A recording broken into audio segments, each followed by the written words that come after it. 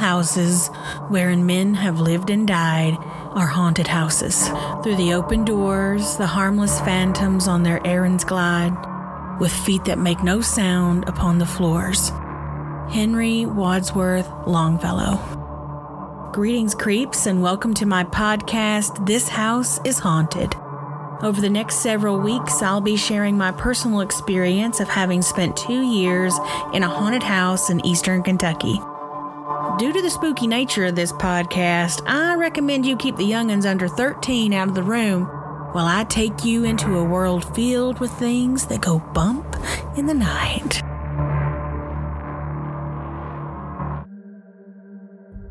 Winter passed slowly in the holler for the lady. Christmas had come and gone with another visit from her family, who'd been snowed in with her for well on 3 weeks now. Several aunts and uncles, her parents and sister, as well as some tiny cousins, had filled her house to the bursting with cheer, warmth, and comfort. The thing in the mountain had not pressed any closer during these cold months. When the mountain was left unbothered by that of man or beast, who all trembled in their homes, hiding from the fury of the unpredictable Kentucky winters.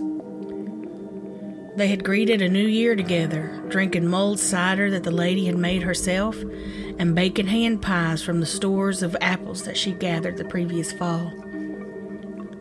The songs her grandmother had brought to this country from her homeland of Ireland were sang with much cheer and vigor, partly in thanks to the spirits added to that mulled cider. And the lady felt true happiness for the first time since her beloved had been called on to his next great adventure. With the house full of love, she almost forgot about the thing in the mountain with its bound body covered in marked flags, the way it had radiated emptiness, rage, despair, and fury all at once, the way it had pulled her from her cozy home into its pit in the mountain. Yes, she had almost forgotten. Her sister had been particularly keen on keeping an eye on her since she had shared what had happened during Thanksgiving, and finding herself in a cave with the bound thing, and she was once again encouraged to leave this place, to go home where she had her kin and a safe place to live out her life, free of the horror of the mountain. But the lady insisted that she stay. The people of this town had no idea what was slowly making its way towards them, and it wasn't the kind of thing that you could easily bring up in polite conversation at the post office. One word about the thing in the mountain to the wrong person, and she was certain she'd be on the next wagon to the Central State Lunatic Asylum. No, this was something she would figure out on her own, something she felt called to do after her husband's death. Her family believed fully in the kind of justice that demands an eye for an eye, and in this case, her husband's death called for that thing to pay in kind.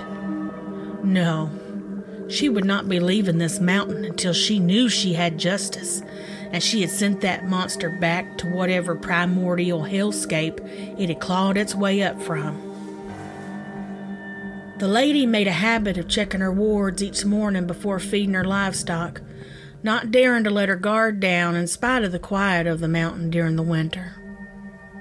The ground was never disturbed, and she could feel the hum of the protection they offered pressed into her as she walked the perimeter. She was safe. Her family was safe. The wards were holding. She shuddered at the memory of the bound form rolling blindly towards her in the dark cave. Whatever it was, it had been contained there prior to the mining company moving in, and it was steadily working itself free of that mountain. That much she had seen during their short exchange.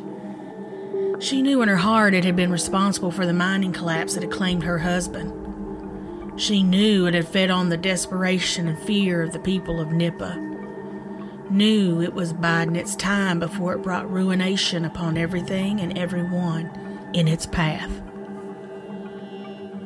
Her sister's firm, strong voice carried over from the porch. "I reckon things are just fine, sister. I ain't felt a thing the whole time we've been here, and Lord knows I've had my guard up after you told me about that cave." The lady was startled out of her reverie and lifted a hand up to shield herself from the sun that was shining cheerfully on this cold January morning. "Better safe than sorry," the lady called back as she picked up her basket to gather some eggs for breakfast. "Amen to that." Here, her sister wrapped her woolen coat more tightly around her, cinching it with a belt of the same material. She tucked the breeches her daddy only recently came to terms with her wearing during chorin into the rubber boots that were lined up with the other shoes on the patio. As she stepped into the front yard, a howling wind whipped up her coat, and the sun was hidden behind some low, dark clouds. "Looks like that snow Daddy said was on the way has finally decided to make an appearance. I was beginning to think this part of Kentucky was going to skip winter altogether." Here, her sister stopped abruptly, the hint of a grin dying slowly on her lips. What in the... There. She felt it. An unsettling feeling crept across her body. Goosebumps ran like lightning bolts down one arm and up the other. The lady dropped her empty egg basket and fell to one knee as the wind whipped the large woolen hat off her head. As her hand touched the earth, she felt the hum of her ward sing, and a deep pressure developed between her eyes where many a gifted woman felt what was referred to as the third, all-seeing eye, the one that helped see between worlds. She fought the urge to cry out, but sat there for several seconds, her gloved hand pressed into the dirt. She closed her eyes more tightly and whispered, "See what is. See what comes." This simple incantation was enough to push back the pressure in her head, and it was then that she could smell the cold, mildewy dampness that she had experienced in the cave in the mountain.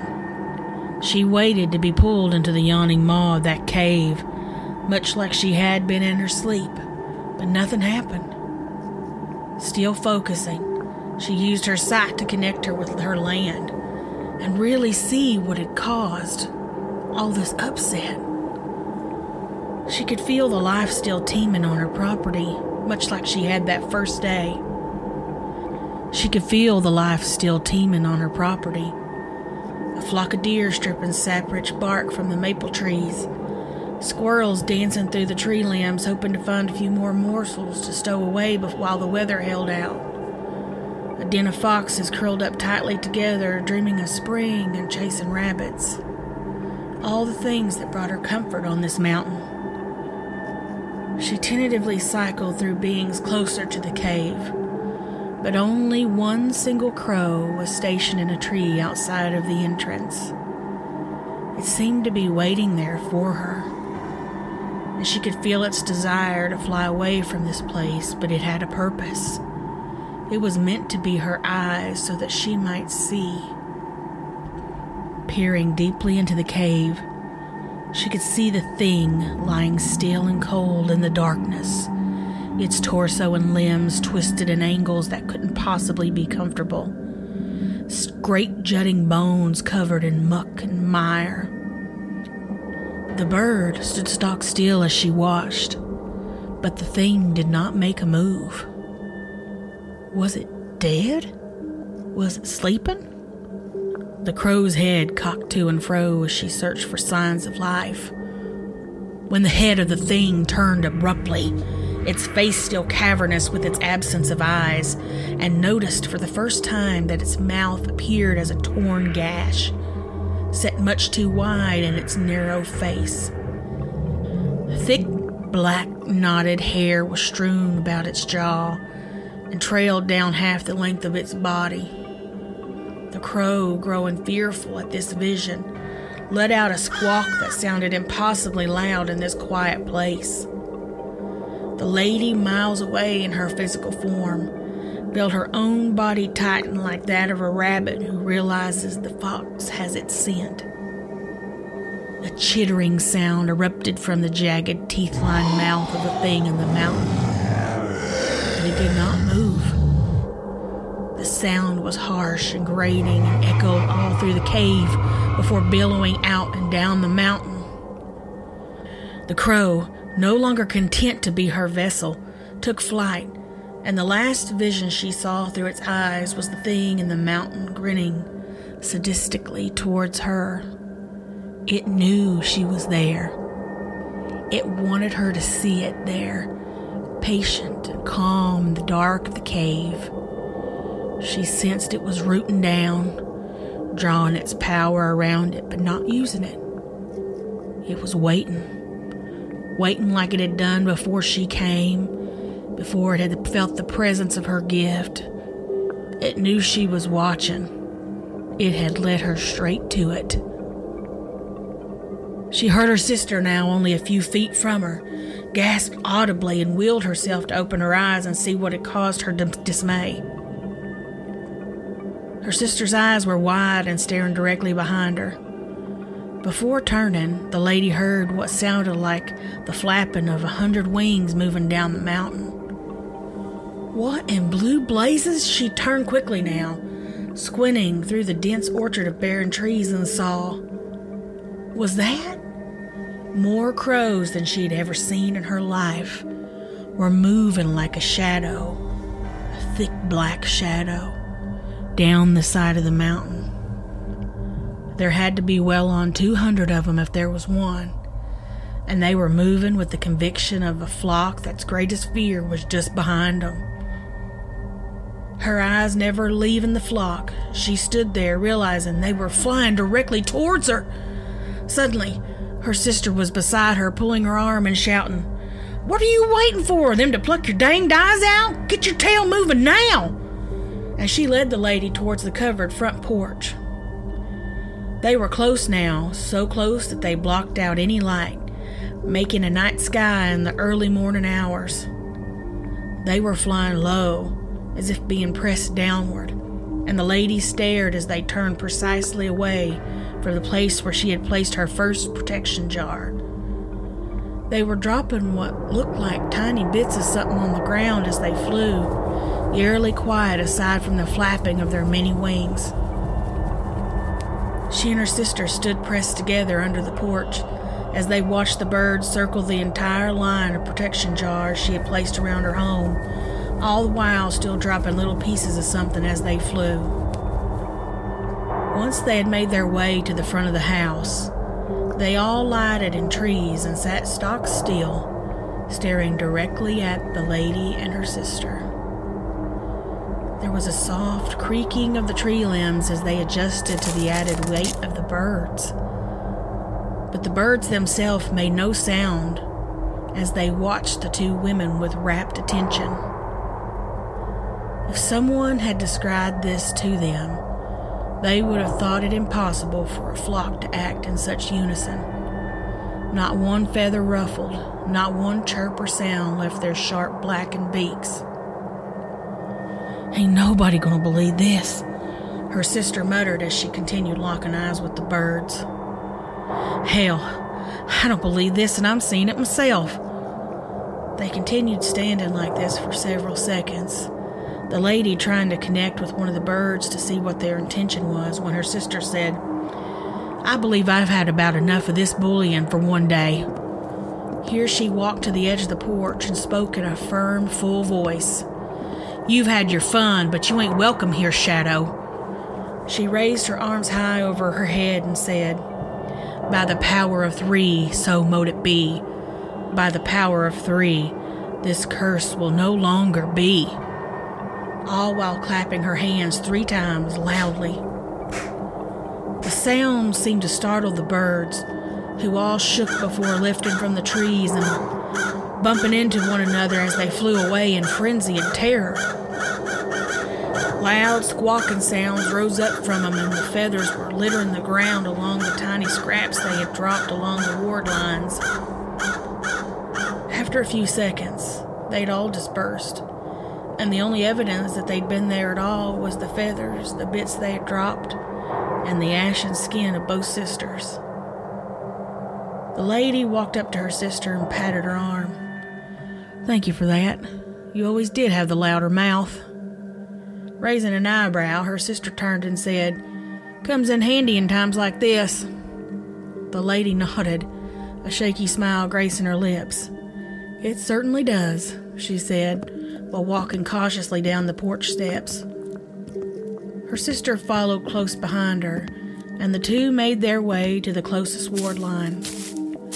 Kneeling down, her sister picked up a crow feather and said, "This'll look mighty fine in my hunting hat," and she tucked it carefully into the pocket of her gray woolen coat.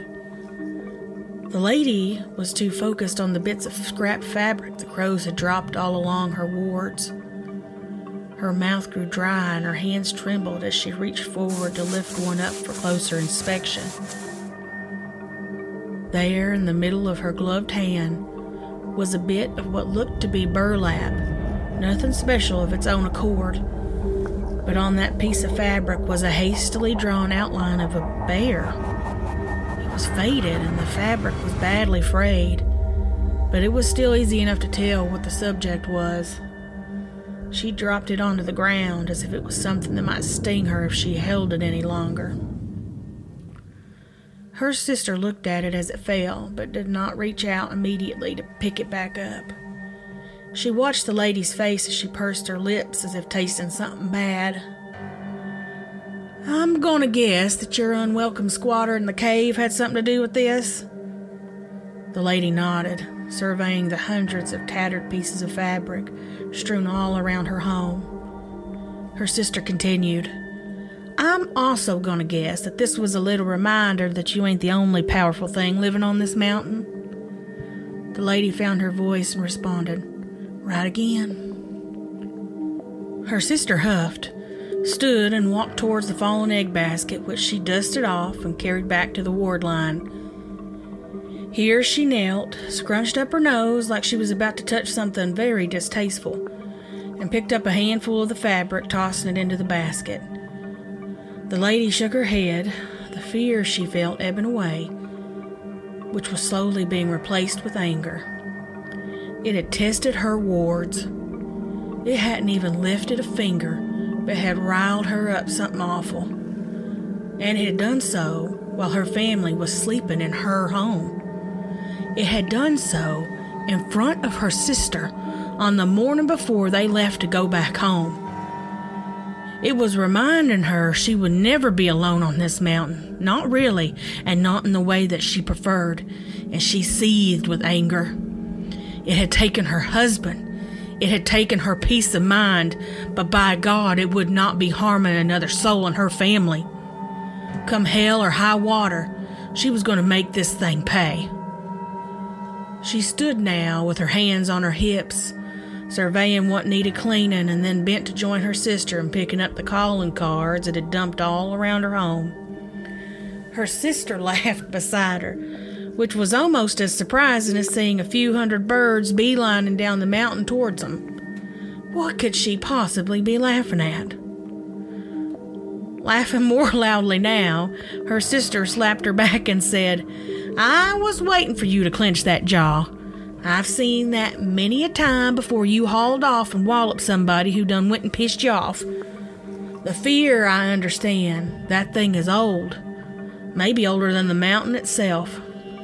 They stood to move over to another patch that needed some picking up. But somebody tucked it into that mountain, and these, she lifted a bit of fabric with a hawk drawn on it, were a part of its binding it's managed to shake off, I reckon. The strength of her voice returned, and the lady replied, "Yes, I saw those tied around the many ropes that were tied around it." "Well, no wonder they stink to high heavens and feel even worse than they smell." Her sister wrinkled her nose again, crossing her eyes for effect. The lady laughed, and her sister pushed her shoulder into the lady's. "We're going to need some black salt, some sage, a great heaping fire to rid ourselves of these and the spook stink they carry. I reckon burning them with some of those hawthorn bundles I saw around back will do nicely to add to your protections." The lady nodded, and the two women worked for the next hour, picking up the feathers and fabric that had been left behind. Once they had stoked what seemed to be an appropriately sized fire that they had fed with 3 bundles of hawthorn, better safe than sorry, and created a circle of protection around it with the black salt, they then dumped the basket's contents into the flame. The lady then tossed in several handfuls of sage she had dried herself the previous fall. A thick black smoke rose for several seconds, but once the sisters joined hands, it dissipated into the wind.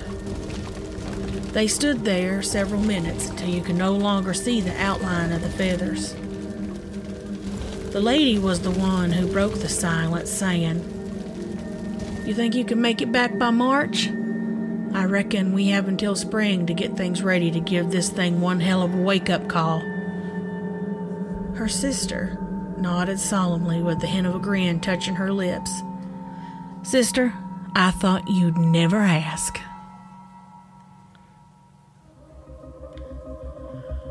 Well, hello there, creeps.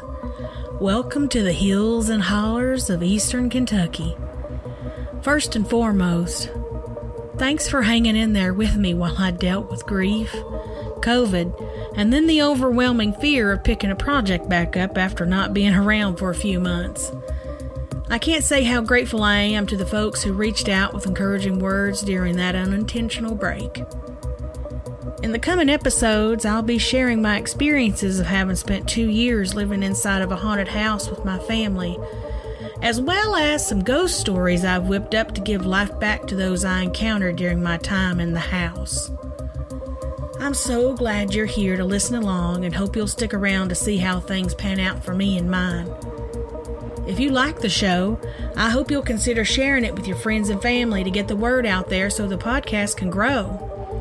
I'm a one-woman show, so every like, share, and review makes my little heart go pitter-patter. It sure would mean a lot if you would take the time to give me a rating on whatever streaming service you're using to help bring new listeners to the pod. You can also find This House is Haunted podcast on Facebook and Instagram for updates and photos. Until we meet again, keep it creepy and don't go chasing any voices you hear in the night.